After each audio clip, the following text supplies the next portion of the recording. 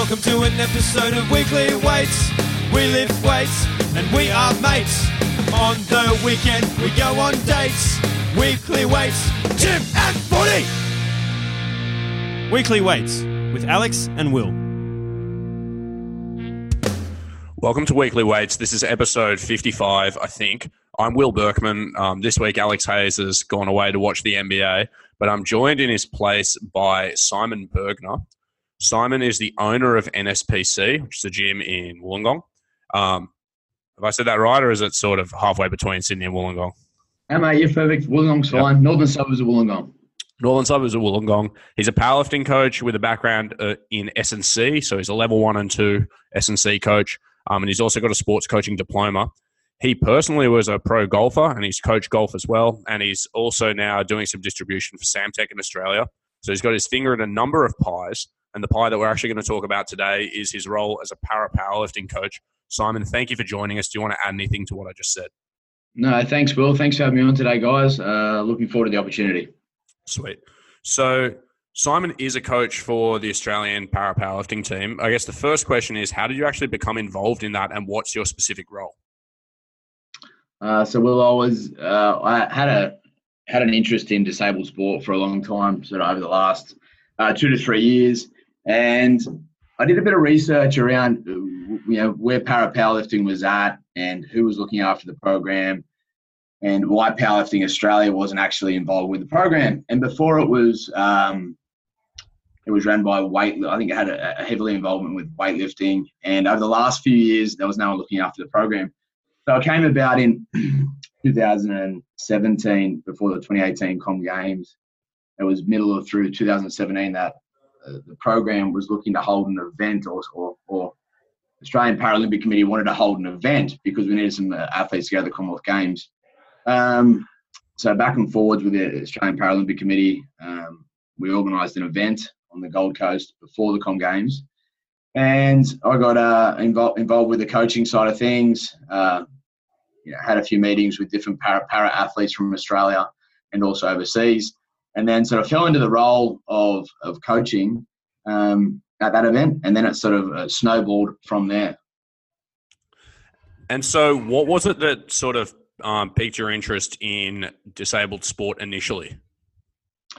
Mate, I think, to be honest, when I looked around and I looked at Commonwealth Games and Paralympic Games, and I was like, there's a lot of really, really strong para-powerlifters here. What is there in Australia? I hadn't seen anything advertised. I hadn't seen anything on social media. I thought, where's the para athletes from Australia? I kept doing a little bit of research, saw some of the good lifters, Nang, Ben Wright, and a few others. And I thought, well, who's coaching these guys? Who's looking after them to try and to be the best they possibly can be? And then when I got in touch with some of those guys, they said, well, the program it's been non-existent for the last couple of years. Like, it's just been volunteer-based, and it was sort of didn't really have a body over the program. So yeah, I made some calls to the Paralympic Committee and Robert, and just said, oh, look, I think we need to put our hands up to try and help out with this program moving forward. And that's how it sort of came about. So you were saying initially that para-powerlifting wasn't actually affiliated with Powerlifting Australia. It was more done under weightlifting. Is that because it is an Olympic sport? I think it was that way. So I think, long story short, it was involved with powerlifting many years ago, and then it went away. And then I think the funding was given to, don't quote me on this, but I think the funding was given to Weightlifting Australia, because a lot of the time when we go to a Commonwealth Games or Paralympic Games, para-powerlifting and weightlifting gets binded together due to similar weights and things like being used. And I think weightlifting had the program for a period of time beforehand. So yeah, that funding got, I think it was cut in 2014. After the Glasgow Commonwealth Games. Yeah, right. Well, let's take a step back then, because a lot of the listeners are familiar with powerlifting as a 3-lift sport and possibly as bench press only and deadlift only. What is para-powerlifting, and how does it differ from just a normal powerlifting competition? Sure. So para-powerlifting, basically a wider bench. So the headpiece is narrower or similar width to a standard bench press. And then it becomes, from where approximately just below the shoulders, the bench becomes wider, approximately double the width of a standard bench press, maybe even a little bit wider than that, 2.5 times. So you lay flat on the bench, feet are up. That's the main difference. So feet up bench press. And then you can also use up to 2 straps on the bench. And things like rulings and requirements to make a good lift in parapowerlifting is different. It's much stricter. There is a start call given. There's no press command. So the bar must stop motionless on the chest, and then there's a rack command. The 2 straps can be used. One strap needs to be below the knee and to the ankle, and the second strap can be used above the knee and up to hip, just below hip line. Does an athlete need to use 2 straps? No. Some athletes I coach use no straps. Others use 1. Most commonly, I'd say one strap is probably the most common. So they're the main differences with parapowerlifting. So parabench or parapowerlifting to standard bench press. So feet down, feet are up. You can use a strap. The requirements to make a good lift are harder. When you say the requirements are harder, I remember you explaining to me once that the lifters will have lifts disqualified if the bar, like if their elbows extend unevenly and things like that. So what are some of the more specific technical changes that they have to adhere to? Sure. So if the bar is lopsided or staggered or like on an elevator path on the way up, so one side comes up higher than the other, that's a no lift. If the bar bounces or sinks into the chest, also a no lift. If a foot, say, even if the foot is strapped in, if the foot comes up or slides off the side of the bench, also a no lift. And of course, if the lifter goes before the start of the rack command. But a big one I find between standard bench press and parapowerlifting is if the bar sinks at all or deviates at all in the chest, a no lift is given. So I guess it's a much stricter stop on the chest than lift bench or feet down bench press. So given that, why is there not a press command given in para? Well, they used in powerlifting also was the same. There was no press command given for a while years ago in 3-lift powerlifting or feet down powerlifting or feet down bench press. Sorry, that's just one of the rules World Parapowerlifting's come up with. I don't know the reason why there's not. It's just up to the lifter's discretion of how long they need to stop on the chest, and then referees give the decision if they think the pause was long enough. Yeah, right. One other thing I've noticed about para is that they compete with bumper plates. Do they use the same bar as we would use in 3-lift powerlifting, or is it like a weightlifting bar? No, it's it's much more similar to a weightlifting bar, and the knurling is much softer or not as deep. So a standard 3-lift powerlifting bar, the knurling would be more aggressive than a parapowerlifting bar, and the flex is a little bit more on a parapowerlifting bar. It'll be closer to a weightlifting bar. Are the rings in the same place on the bar? Yes, 81 centimeters. Yes. Okay, cool. So far we've got parapowerlifting is essentially like a bench press only competition, but with these different technical rules on a slightly different bench press and using slightly different equipment. Sure. You've coached you were saying at the Commonwealth Games level for this. In a sport where you only have 3 attempts, what happens strategically with the coaching? Like, are you able to change attempts on your final bench press like you would otherwise in a deadlift in this instance, or what? Yes, exactly right. So up to 2 changes on your last lift. The main difference is from standard bench press is before the opening lift in 3-lift powerlifting, it's 3 minutes before you have to make the opening, like an opening attempt change. In parapowerlifting, it's up to 5 minutes. The increments are 1 kilo, same as world powerlifting now. Increments are 1 kilo, except for world records. They're 0.5 of a kilo. You can make 2 changes on the last attempt. Right. And so how much jockeying for position do you tend to see in parapowerlifting comps? Or is it pretty clear cut who's going to win sort of when everybody walks into the room? Well, like at a Commonwealth Games level, there's quite a big discrepancy between lifters. at a Paralympic Games where there's only the top 8 in each weight class, top 8 males in each weight class, and 6 females. The Paralympic Games, a lot closer. There'd be a lot more jockeying of temp selection and things like that towards the back end. But at say like a Commonwealth Games level, it was noticeable that the 2 Nigerians were way in front of the rest of the group. In one of there was a heavyweight and a lightweight category. In the lightweight category, the 2 Nigerian lifters were far and beyond compared to third place. Talking 200 kilos plus 210 kilos down to, I think it was 180, 175. And what weight class was that being performed in? That was lightweight. So that was up to 72 kilos. So in Common Games, they have a lightweight category, 54 kilos, up to 72 kilos, and then the heavyweight category, 72 kilo plus, 107 plus. Right. So that was actually going to be my next question is how do weight classes work in para-powerlifting? Because many of these athletes are, amputees or dual amputees. How do they sort of equate for the differences in body weight? Yeah, good question. So different weight classes. There is some different weight classes here. Female weight classes 41, 45, 50, 55, 61, 67, 73, 79, 86, and 86 plus. Males are the 50, top of my head, I think it's I'll come down 107 plus 107, 97,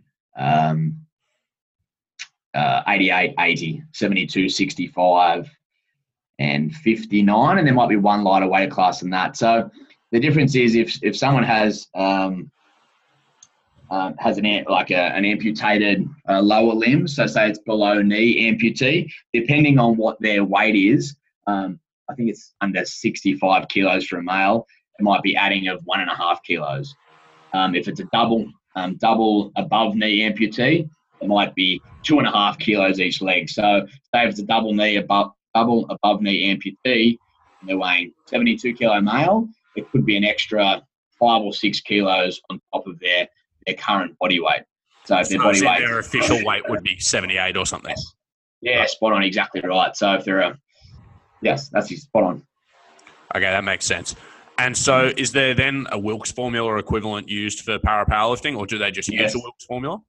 No, they don't use the Wilks formula. It's called the AH formula.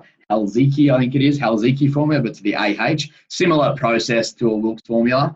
Also, body weight, to compare body weight to weight lifted. Yeah, right. Okay, so now we've got sort of a scope of what the weight classes are like. What are some of the most impressive para-powerlifters in Australia lifting?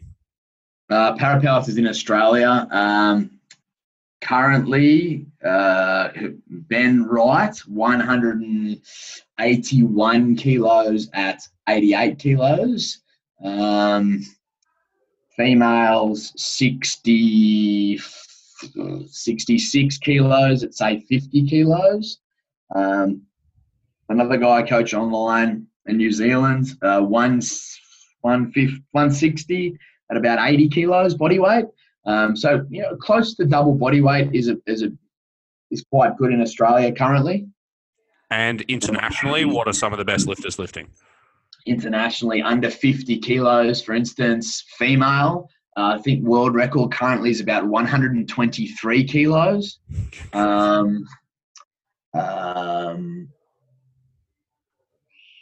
Ali Jarwood at 54 or 56 kilo male might be something along the lines of 196 kilos, maybe 200 kilos.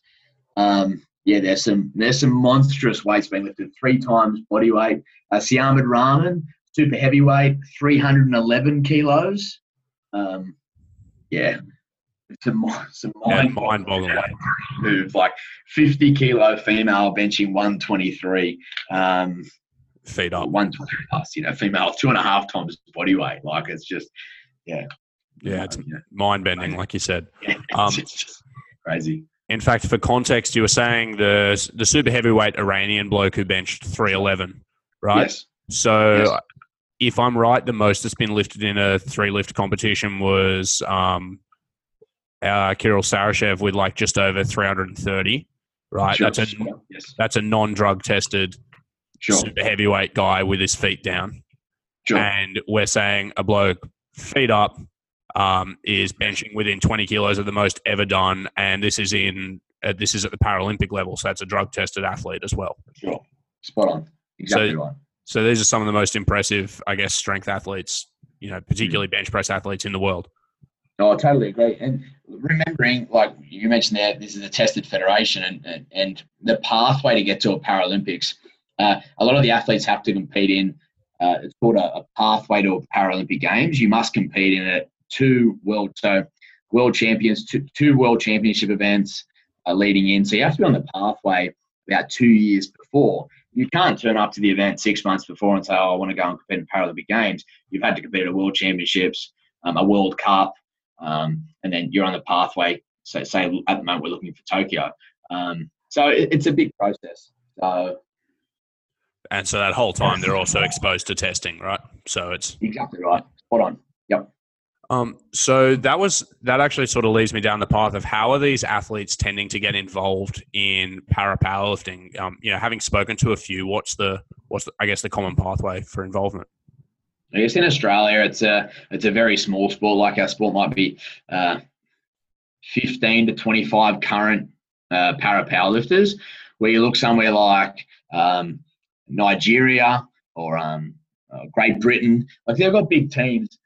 Funding's number one. A big thing. Funding's a big thing because the government or the country they're from help support the program. In Australia, we're limited with funding. We've been doing come and try days, so we've had some wheelchair sports days where it's come and try para powerlifting. We've done some in Wollongong, some in Newcastle, Canberra, last year on Gold Coast, Brisbane. So ideally, it's through those disabled sports associations. Someone can, come to one of those days, or can come to an event. Powerlifting Australia is now having more para benches around the country to try and promote the sport. So NSPC, we have one there, and we offer para powerlifting at all of our competitions, our local competitions. Brisbane North Barbell now has a para bench, also offering para powerlifting events, and we're looking to grow that even more down the tracks where there's a para bench at all major cities. So para athletes can come and either try a competition or at least try a para bench to see what it feels like. Because a lot of the athletes are out trying and trying to compete on and trying to train on bench presses. It's just so different than what a para bench feels. Most people have never tried a para bench. Like able-bodied people, they try a para bench, they go, geez, that feels so different. Geez, I can't get leg drive. That feels so different. That's what we're trying to do currently at the moment. More come and try days and more benches at affiliated Powerlifting Australia clubs. And so once somebody is identified as being a talented powerlifter, Sure. How much support are they getting from the government?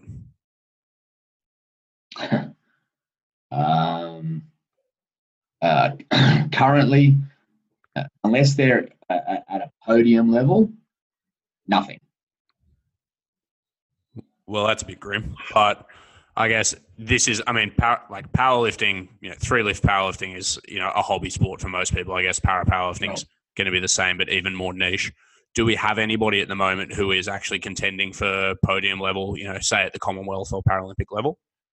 Commonwealth Games were outside chances. Looking forward to Birmingham 2022, the maximum amount of lifters we can currently take is 6. We've got our chances are to fill 4, 5 or 6 spots. To podium, that'll be challenging. We've got a likely chance to be top 5 in a couple of those events. Podium, outside chances. Right. And what do you think the role of, you remember the Invictus Games last year? I think you were actually interviewed by the ABC when that was on. Sure. What do you reckon initiatives like that are doing for participation in para powerlifting and just awareness of the sport? I think awareness of the sport is fantastic. Getting more people to know what para powerlifting is. I thought there might have actually been more people wanting to come and try para powerlifting and compete in para powerlifting. There hasn't been a big influx of of lifters from the Invictus Games wanting to lift. But I think just for the sport in general and getting to the general public of what para-powerlifting is was fantastic. So I guess the big question for a lot of three lift athletes is what can we learn from para-powerlifters, and also why are they so good? So do you have any pocket theories for why para-powerlifters are outperforming three lift powerlifters in the bench press? Well, I think number one is they don't have to squat and deadlift. So systematic stress, number one, would be the thing. They don't have to. They don't have that stress on the system. I also think they are that focused on technique, which I don't think a lot of I'm not saying three lift athletes don't think about technique, but I think they have more time to think about technique. The technique is very, very good, and also just practicing of the skill.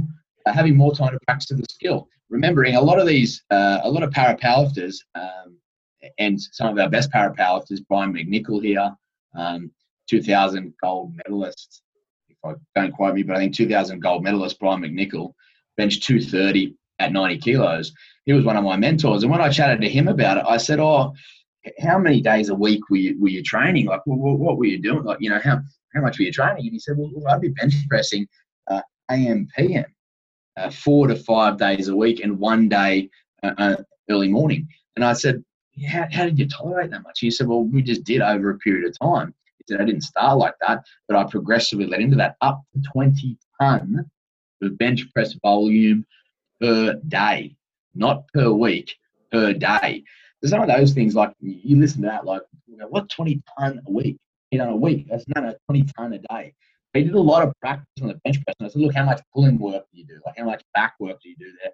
And he said, look, it might be one variation of pulling work that wasn't overly taxing, and then we sort of go home. How long was sessions? An hour and a half. Okay, well, then we come back in the afternoon and do something similar, or do a variation in the afternoon.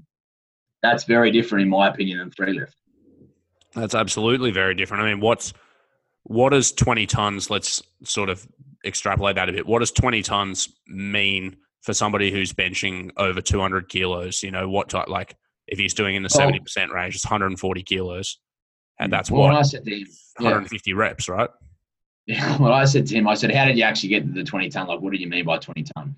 And he said, well, he also counted his warm up. So I said, look, does the bar count? He goes, no, the bar doesn't count. So he goes, I might do 2 sets of 20 at 40 kilos. Then I might do 2 sets of 15 at 60 kilos. Then I might do 2 sets of 10 at 80 kilos, 2 sets of 8 at 100, maybe 2 6s at 120, 2 5s at 140, and then 4 4s working at 160. And then I might come back down exactly the same when I came up. Or I might go and come back down to 100 kilos and AMRAP 2 sets or something like that. So the total volume, when I did my calculations, when I went home and just digested it all, I was like, wow. Like, it's just, for me, it seemed very similar how a Bulgarian or a weightlifter was training. It was very similar to a powerlifter. And he said, yeah, well, I was actually coached by one of the very good weightlifting coaches in Victoria, who's now coaching in the Oceania. He said he was all about, like, you need more volume. Currently, I'm looking at your program, and you're doing 4 ton a day. We need to increase that. He increased it slowly over a year and a half. His bench press went from 180 to 230. He went from 82.5 kilos to 90 kilos and benched from 82.5, 180. He benched at 90 kilos. He benched 230 kilos. So in the space of a year, he put 50 kilos on an elite bench press. 18 months. 18 months. Yeah, it's quite incredible. So for a bench press, as you know, like, that's just some guys in 18 months might go backwards, might put that at an elite level, might put 5 kilos on their bench, put 7 or 8 kilos. I think, and this is fantastic. Like, I'm at the highest level. Yeah, that's unbelievable. By the way, mate, if you don't move forward and back too much, your mic will pick you up better. Sometimes when you sit back, you drop out a little. So, sure. Yep. You just eyeball me through the screen. Yep. Guys, to our listeners, Simon's not enormously gifted with technology. Can't open Facebook Messenger on his computer, so I had to resend the link to this Zoom meeting via email, but we're doing pretty well. Thanks for letting everyone know, mate. That's fantastic. Great. Even better. No worries, bro. I'll cut that out. Yeah, guys, you can reach him by snail mail after the show if you want to talk to him because he's still getting around. Come down and see me. Yeah, exactly. So you've said that the lack of systemic fatigue from squatting and deadlifting and just the sheer amount of bench press these people do would account for some of the big differences. Are there any advantages to having the wider bench press or being strapped to the bench, do you think? I think with the strap, depending on if you have if you're an amputee or if you have CP or depending on what your injury is or your disability is, it just depends totally. So I had some of my athletes say to me, with the strap, it feels like I can drive my heels down into the bench and push up against the strap. It feels like my bum won't pop off the bench. One of the big differences. And I just think for most of my athletes, the strap provides some stability. So it holds them in. A lot of one or two of my athletes don't like the strap being too tight on the bottom half just to hold their feet in place, but above the knee, they like that to be in quite tight to feel like they're stable on the bench. Yeah, right. And then one other theory I've heard about para athletes is that because like that, I think it was put that if you don't have control of your lower limbs, then you might have sort of increased neural drive and muscular control of the upper limb. Do you know if there's any truth to that? Have you ever heard anything about it? I haven't heard anything about that. I understand why that might be the case, but I haven't heard or read or heard along the grapevine that may be the case. I've had some of my athletes say to me, look, we're in a wheelchair. We push ourselves around daily. We've got used to that. We've become accustomed to that. So walking around becomes easy on our hands. So then when we have to press, it's actually not, we're used to it, but we're getting a lot of work outside day to day by pushing ourselves around. Yeah, well, I guess if your limb is your like force producing appendage, like if you're used to jumping off your feet, when you go to produce an explosive force, I guess maybe your brain's kind of wired to your feet to do that. But if your hands are what you do that with, maybe that transfers. Yeah. But I don't know. That's bro science. Yeah, sure. But like you said, yeah, that's right. So then let's talk about when you actually do coach para powerlifters. Are there specific cues or things that are different about how you teach them technique as opposed to regular bench press? Yeah, there is a little bit more. Like I find that with para powerlifters, the bar touches for majority of para powerlifters, the bar touches up a little bit higher on their chest. So for a lot of feet down benches, we touch a little bit lower, so sternum or maybe a little bit lower. Most para powerlifters are a little bit higher up on the chest. I also find that I'm playing around a lot with Japanese grip and other variations of bench press technique currently at the moment. Most of my para athletes aren't playing around with that. There's a couple of things in the rule book where the thumb has to be directly around the bar and finger over the bar. Slightly different than World Powerlifting rules or IPF rules. But wrist position actually looks a lot stiffer than say like a Japanese grip where it's a lot more forward, like flexed back but the wrist is a lot more flexed back in a back position. Most para athletes have a wrist stiffer and the bar touches a little bit higher. And I find laying flat on the bench, the arch is harder to create. Are they still allowed to create an arch? Like, is it still butt has to be on the bench, head has to be on the bench and shoulders, or are they not allowed to arch at all? No, they are allowed to arch. Right. So just for the listeners, can you explain what the Japanese grip and some of those other grip variations are that you might use in a regular bench press but not in para? Sure. So I guess a Western bench press or what we're currently exposed to is that the bar, wrist position might be slightly flexed back with a Western grip and the bar sits, say, just below the middle of the palm, whilst a Japanese grip sits the hand or the forearm is slightly internally rotated and the bar sits a little bit lower on the hand. So the position of the bar is lower in a Japanese grip and the wrist is flat. Wrist is internally rotated and it's actually flexed back a lot more in a Japanese grip. So why? Because we want the bar on the hardest part of your palm going down directly through your joint. So for people who are air benching at home, if you hold Yes. your hand out, palm facing away from you, internal Yes. rotation is you turn your thumb down In. towards the floor. Yeah, so in towards Fantastic. your midline. And then you're saying the bar sits right over the base of your wrist. So in that meaty area, directly at Yes. the base of your thumb. And then is Correct. the bar then angled? Does the bar kind of sit straight, which means it's propping out sort of directly between your thumb and forefinger, or does the bar sit on an angle on your hand? No, the first option before your thumb and forefinger. Right. Yeah. Okay, cool. And then the I wrist have to is, explain without seeing, but yeah. then you say the wrist is cocked back, so as in your palm would be facing the ceiling rather than sort of away in front of you when you're lying on the bench press. Yes, correct.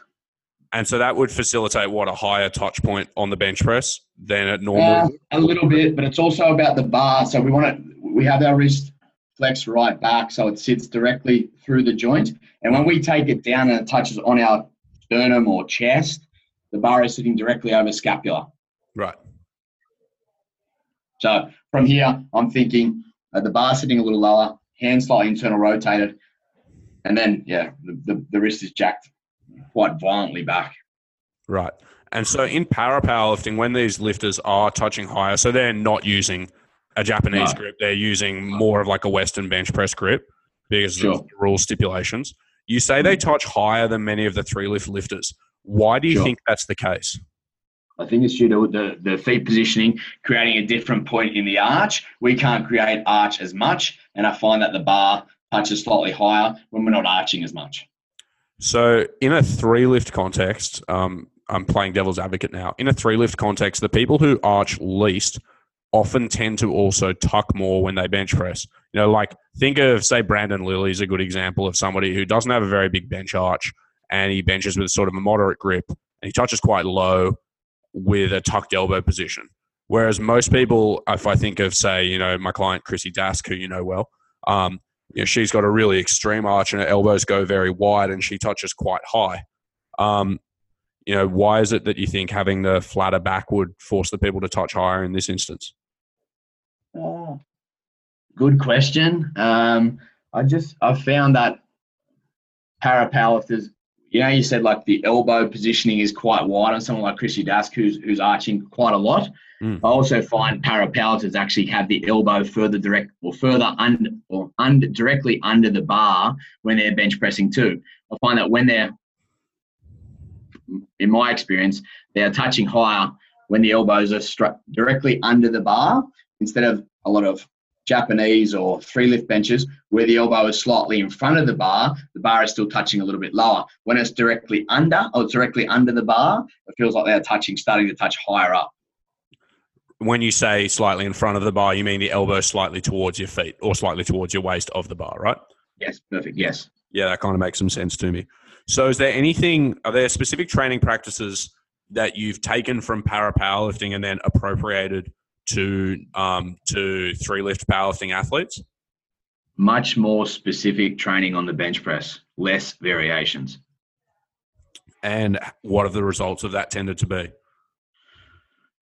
Quite good. So over the last 12 months, maybe a little bit longer than that, over the last 18 months, good. I always had the approach that doing more variations had a good carryover to my bench press.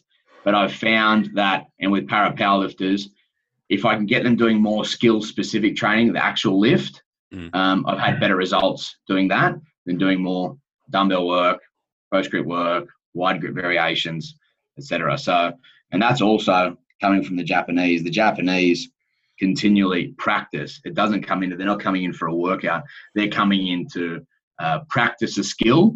So like a golfer comes in to practice a skill when they're going to hit balls. They're not going out there to try and think, how can I get bigger muscles, say for bench press? They're focusing on the skill. Same as a para powerlifter. It's so much of a skill-based sport now because the ruling is so hard. I find that they need to do a lot more work on the actual lift itself. And I've for 3-lift lifters, I think that's also very important. So if you cast your mind back to when we were in Uzbekistan together in 2015, you remember we had some of those very good Japanese bench presses with us, and something I noticed about them when they were warming up was they did heaps and heaps of reps and heaps of sets almost a bit like the powerlifter that you were talking about a bit earlier. I remember seeing many of them doing, sets of, 20, 15, and 10 and so on, all the way up to close to their opener.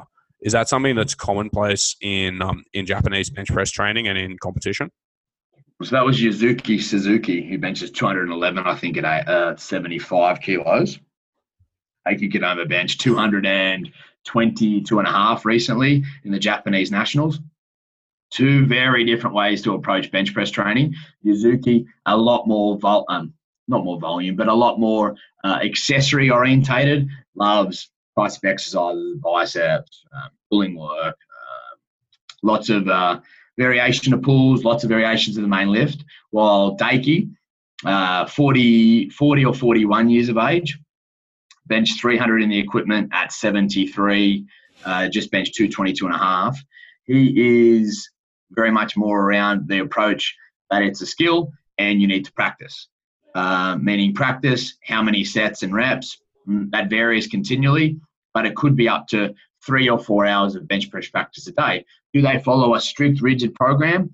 From what I'm learning, not so much. It's more about you have to come in and practice. Common day for him could be 15 sets of 8 at 170 kilos. The next day could be coming in and doing a touch and go at 200 kilos. He just did recently 200 kilos for 8 with a very light touch and go. It looked like if you had to pause it, you could pause it.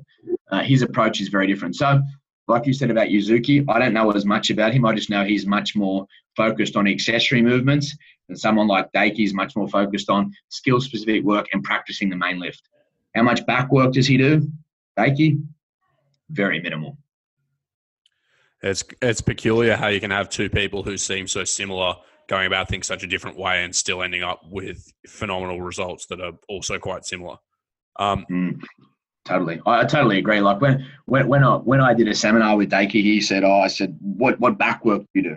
And he goes, bench press. I said, what tricep work do you do? Bench press. What? And I said, bicep work. He said, bench press. So it's continual bench press. And it's a totally different lift. The grip's one thing, external rotation of the upper arm, where the bar touches, it always touches light. There's no sink. It's a very light touch. How the scapula is the main focus point for Japanese bench. I always thought it was lats and pulling the bar apart and raising the chest up as high as I could. From what I've been learning over the last 12 to 18 months, and with Para too, Para's slightly different here, but focusing on that, that static hold of big arch and hold and wait there and just let the elbows bend and extend up. That's how I used to bench press, but now it's changing. It's a lot more scapular orientated. I'm trying to think, I need this lift to be alive, then just staying there and staying static and just elbows bend. I benched 145, I think, when I was in Uzbekistan with you, and I was going backwards and injuries and all those kind of things. I just did 150 touch and go, which is not amazing at my body weight.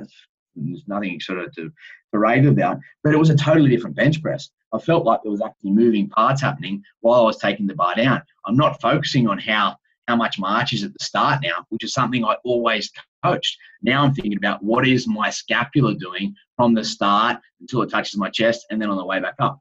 Totally different approach to what I used to do. And I'm starting to coach that way too, where I'm like, arch is important, but remembering what your scapula is doing is more important. And I thought, lads, pull it apart, it needs to stabilize the bar, which is a very common coaching cue.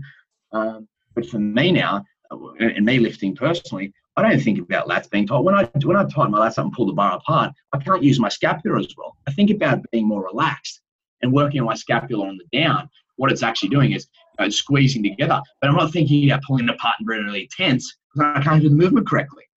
So that's a common thought of the Japanese bench press too.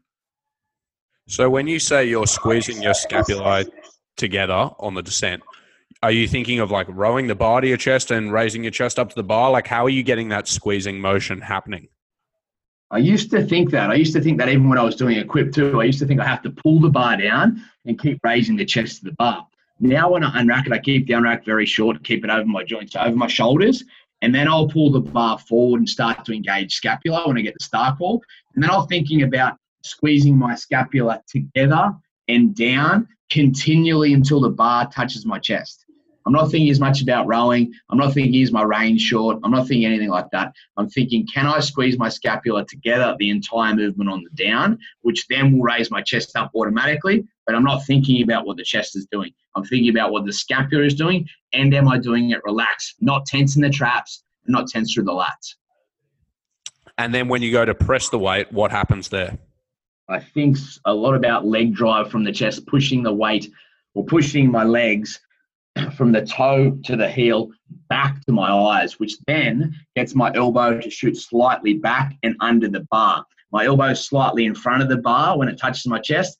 Then I use my leg drive, push the bar back, so it shoots back to head side, and my elbow carries slightly under the bar and back. And so when you, like, listening to the way you were talking about the scapular positioning and things there, does that then translate to how you talk to powerlifters about their bench press? Are you cueing them to try and make it this fluid motion down, or do they appraise it differently? Yeah, starting to change. It's not. Yes, I am. I'm not talking about trying to arch as hard as you possibly can from the start. I'm talking about with my para athletes to have a good arch, retract shoulder blades, but then when the bar is coming down, I want them to think about what the scapula is doing on the down. Yeah, that makes some sense to me. When I observe some of my clients, many of the ones, when they do their best bench press, you can almost see, it's like the start of the descent is soft, like the bar starts easing down because their back's pulling together as they begin. And the elbow almost seems to break in concert with that. Does that make sense to you? You know, so you Sure. see this little shift, and the bar starts to move and the chest is rising, and you can almost see everything around the rib cage drawing together. And then when they hit the chest, they're like a coiled spring. And then once the bar goes, you know, everything is tight, but it's all sort of like ascended tension sitting straight under the bar, and then they start to press and it just goes. Sure. Yeah. Like, it used to be, like, I used to even think, like, even with where my legs were situated, or my feet were situated on the bench, or on the ground, near the bench press, I used to think they had to be as far under as I possibly could have them. But when I had them under further, it felt like my hip joint was coming straight up, and I couldn't get the leg drive that I wanted, pushing the bar back. So now I have them out with vertical shins, so they're a little bit further away from my head. So it's actually creating less arch, but it feels to me now that I can push the weight back easier off the chest. Yeah, again, that kind of makes some sense to me. It's like, if you're so preoccupied with trying to synthesize all the things you've just said. If you're really preoccupied with trying to tense your body and work yourself into positions, you might actually take away your ability to just produce force and lift the weight comfortably. Sure. Yeah. Even like when you see the best Japanese benches, particularly Daiki Kodama here, when he unracks the bar, he unracks it so it's literally a couple of centimeters out of the rack. And then his first movement is scapula pinches together. It's what they call a zero bench, where the scapula squeezes together and it comes down 3 or 4 whole heights on the rack. He unracks it, say, at 7, and it comes down to 4 or 5 when he's zero bench, where his scapula is starting to squeeze together. Then he's thinking about scapula squeezing together even more, and then shooting it back to head side. It's cool. Yeah, I guess people are going to have to look up some benches of Daiki's, because I've seen exactly what you're talking about, and it's peculiar because it's like the arms haven't done anything and this bar's already sunk halfway to his chest. So make the bar come down as far as possible without bending the elbows. Yeah. You've spoken about sort of having some pretty deep knowledge of the Japanese bench press training. Who have been some of the people that have been mentoring you in coaching, particularly for the bench press? There's a good friend of mine. So how it first started, Daiki Kodama came out to Australia 2016, 2017 for an event, one of the Sydney Fitness Expos. I did a seminar with him at City Strength. And then I actually was in touch with him a few times about going over to Japan and doing some learning with him, like staying for a week and doing some more, some coaching or some mentoring. And then another friend of mine who I actually knew from, he was also from Japan. I met him at another event years ago on the way to a blind games. And I've been back and forwards with him on Facebook Messenger and over the phone about the Japanese style bench pressing and his knowledge on that. And he had done a lot of work also with Daiki. So he's been one of the guys that's been a really big help to me over the last 12 months. Yeah, right. So if I want to take us all the way back to, we were talking about things that you've learned from powerlifting that you were using in free lift. And you said doing more specific bench press work. I do recall you saying to me in person at one stage that you were using a couple of variations that you thought were specifically useful for powerlifting. And one of them, I think, was a pin bench, so like a feet up pin bench just off the chest. Sure. What's your rationale for using, well, firstly, what are some of those variations? And secondly, what's the rationale for using them? And do you find them useful in the three lift context as well? I guess so. I had that approach. That conversation would have been about 12 months ago, I'd say. Yeah. That was something I had some good success with. A lot of pin bench, a lot of close grip pin bench, a 2 count spotto bench. So variations. Now I went a little bit away from that over the last 12 months. Doing more just specific lifts. I did have good success with that. Why did I have variations in the training back then? I think to keep training a little bit exciting, number one. So variations keep people on their toes. Number two is I found a lot of people struggle coming off the chest in the bench press. So most people miss the lift when it comes off the chest. So I would have a lot of long pin holds from the bottom, where you would, of course, stay tight. You would hold your breath as per normal, but I'd have the lift to stay there for 3 or 4 seconds. Take the full stretch shortening cycle out of it and press it up. So I had a lot of good success with that. And my para guys, the main variations now are a longer hold bench, but I don't do a lot of touch and go because it's so skill specific, where you have to pause and the bar can't have much movement. So touch and go, I find, is not a great variation for para, because the rulings are too hard. And so was the pin bench specifically for para as well, to address that having an uneven bar would get you red lights, or was it mostly just because it positions you near the chest? Mostly three lift I did use for that, but I also used it a little bit for para guys, depending on where the disability was. My amputees. Some of them were using it, just like I said, just to get that feeling of what it feels like to stop a weight for a long period of time and then press a dead weight up off their chest. Have you, with your three lift athletes, experimented with increasing the volume and frequency of bench press in total to try and bring up lagging bench presses, in line with what you were saying about that para athlete who went from benching 180 to 230? Have you tried that?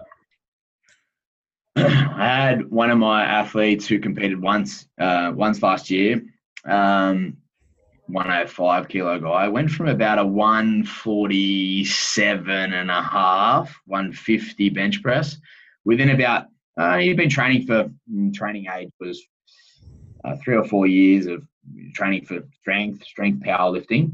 He went from 147 and a half to 160 in about 10 weeks. 10 to 12 weeks. 10 weeks. It was a huge carryover. Like, this is massive jump. How? We had him bench pressing, which was a bit of an experiment, 3 to 4 times bench pressing a week. It was 3 competition-specific bench presses, and I think it was 1 pin bench at the time.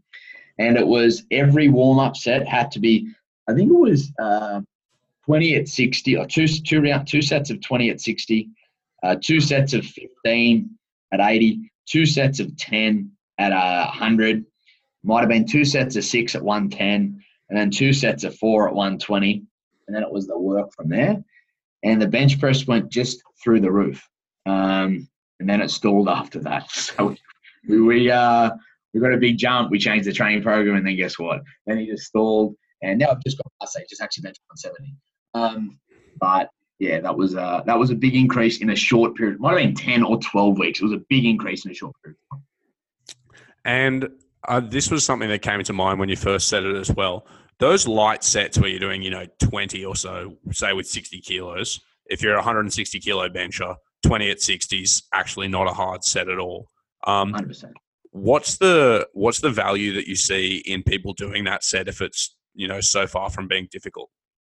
I think it was more just, once again, skill specific, and also just increasing the total volume per week. I think that was the biggest thing we got out of it for him, was that he just had more bench press volume, and he was on the bench press more than what he was beforehand. He might have been on the bench press twice a week before that. He was on it 4 times now.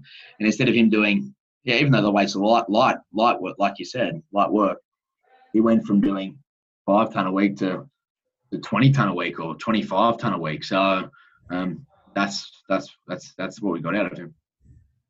And then for the people who you do use strategies like that, do you have to make accommodations with their other 2 lifts? Like, was he also squatting and deadlifting hard, or did you pull back on them? There was one squat that was hard a week. There was a light to medium squat, one moderate deadlift, and then there was accessories around that. Right. Okay. So it's not even that abnormal of a training structure. No, it wasn't. Yeah, they're exactly right. It wasn't, focused solely on the bench press. Jess Green had a very similar experience with this too. I think she went from 92.5 or 95 kilo bench at about 75 kilos to 100 kilos in a cycle that might have been 12 weeks. So a lifter that was at a high level, maybe top 3 or 4 in the weight class, from 92 or 95 kilo bench to 100 kilos in one block. Yeah, like a great jump. Yeah, crazy. All right. I reckon we've just about covered everything I wanted to know about para and bench in general. Is there anything that you think is particularly important about para powerlifting that people should know? And also, before or once you've said that, also tell us when the next big events are on for para. So next, I'll go around that point first, and then I can explain what we've got also happening for the rest of the year. So para powerlifting, next major event, July 10 to 20, Kazakhstan World Championships. That's the next major event. Kazakhstan. So, mate, after you and me being in Uzbekistan, it could be an interesting experience in Kazakhstan. There'll be four Australian athletes and 1 New Zealand athlete that I'll be coaching over there, which will be fantastic. And then there's another couple of World Cups towards the back end of this year, and then Tokyo Paralympics next year. We already had our nationals earlier at the start of the year.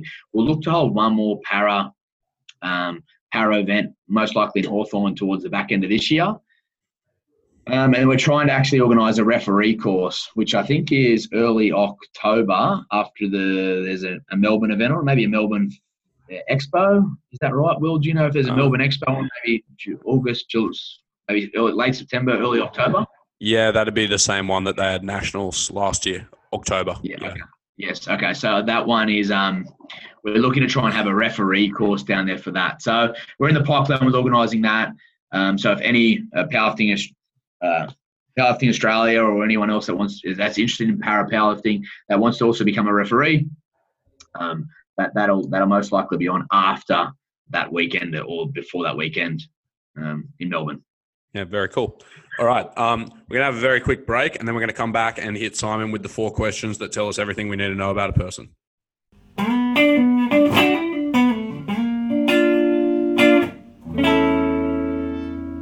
Weekly Weights. All right, we're back on Weekly Weights. It's episode 55. Simon Bergner here. He's very distressed because he didn't know what the 4 questions were. I've warned him, so we'll see how you do. Question 1, this one's normally asked by Alex, so imagine him saying it. If you could take anyone to dinner, dead or alive, who would it be?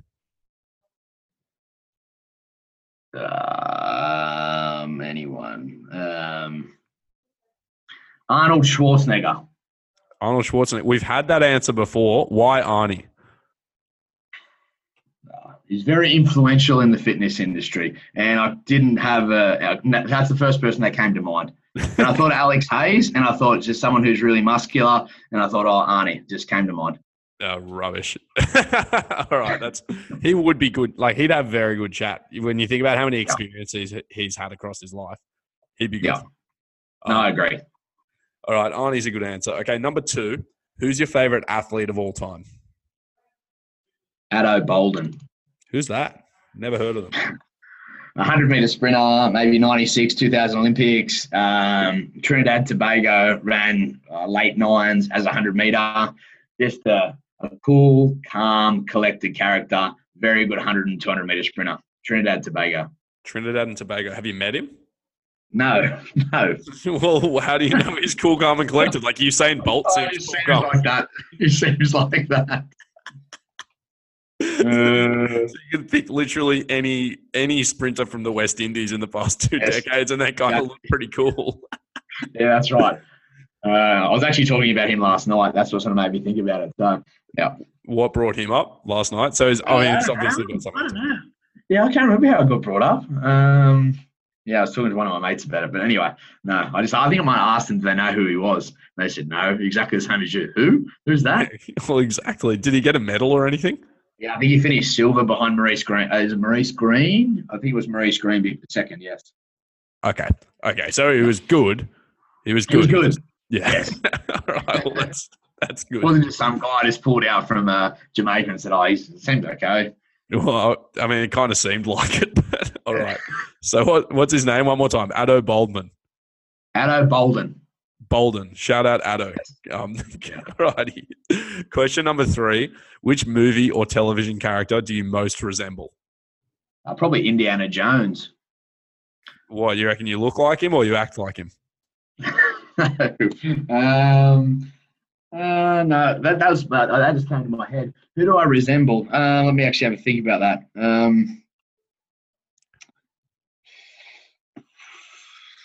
I'd like to say Vin Diesel. You reckon you look like Vin Diesel? Yeah, maybe. No, you can't see it in the photo here, mate. In the video. No, I don't look like him.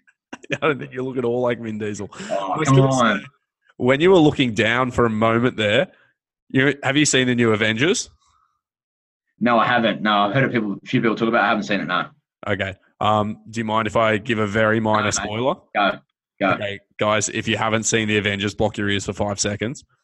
So Thor's kind of chubby in the new one. Oh, stop. I've heard this. Oh, yeah, Will, you look a bit like chubby Chris Hemsworth.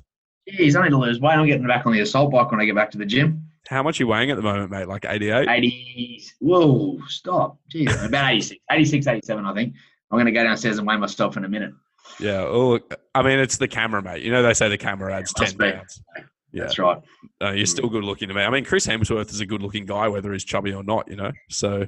Yeah, exactly right. Thank you. No Thanks worries, for the compliment. So I reckon you look like Thor. Pick your Thor, but chubby one. All right. Question. You were going well. There for a minute. Question 4. Your life's being made into a montage. You get to choose the music. What would you set it to? My favorite song, but not my life.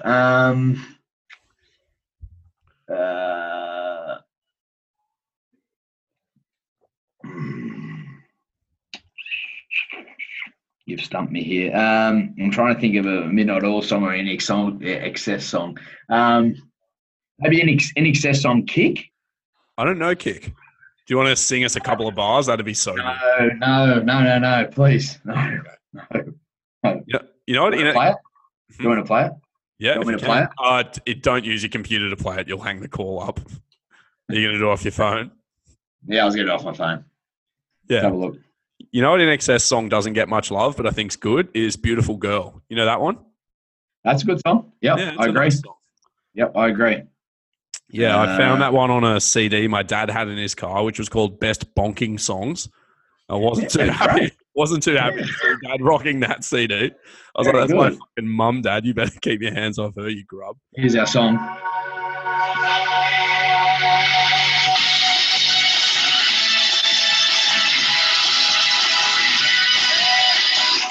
Yeah, okay, that rings a bell. Warner Brothers Music are probably going to write to me now and take down my podcast. If you've ruined Australia's favourite powerlifting podcast, then hell to pay. All right. That's a good answer. So we've got kick by NXS. All right, Yep. man. Thank you so much for joining me. That's been a really informative episode. Your last job is to just tell everybody where they can find you, how they can get in contact, and anything else you got coming up soon. Sure, mate. NSPC down in northern suburbs of Wollongong. Simon Bergner, strength coach on Instagram, or Simon Bergner on Facebook. Email address is simon@nspcentre.com.au. All right, beautiful. Thanks so much for joining us, guys. Will Berkman here. We'll chat to you next week.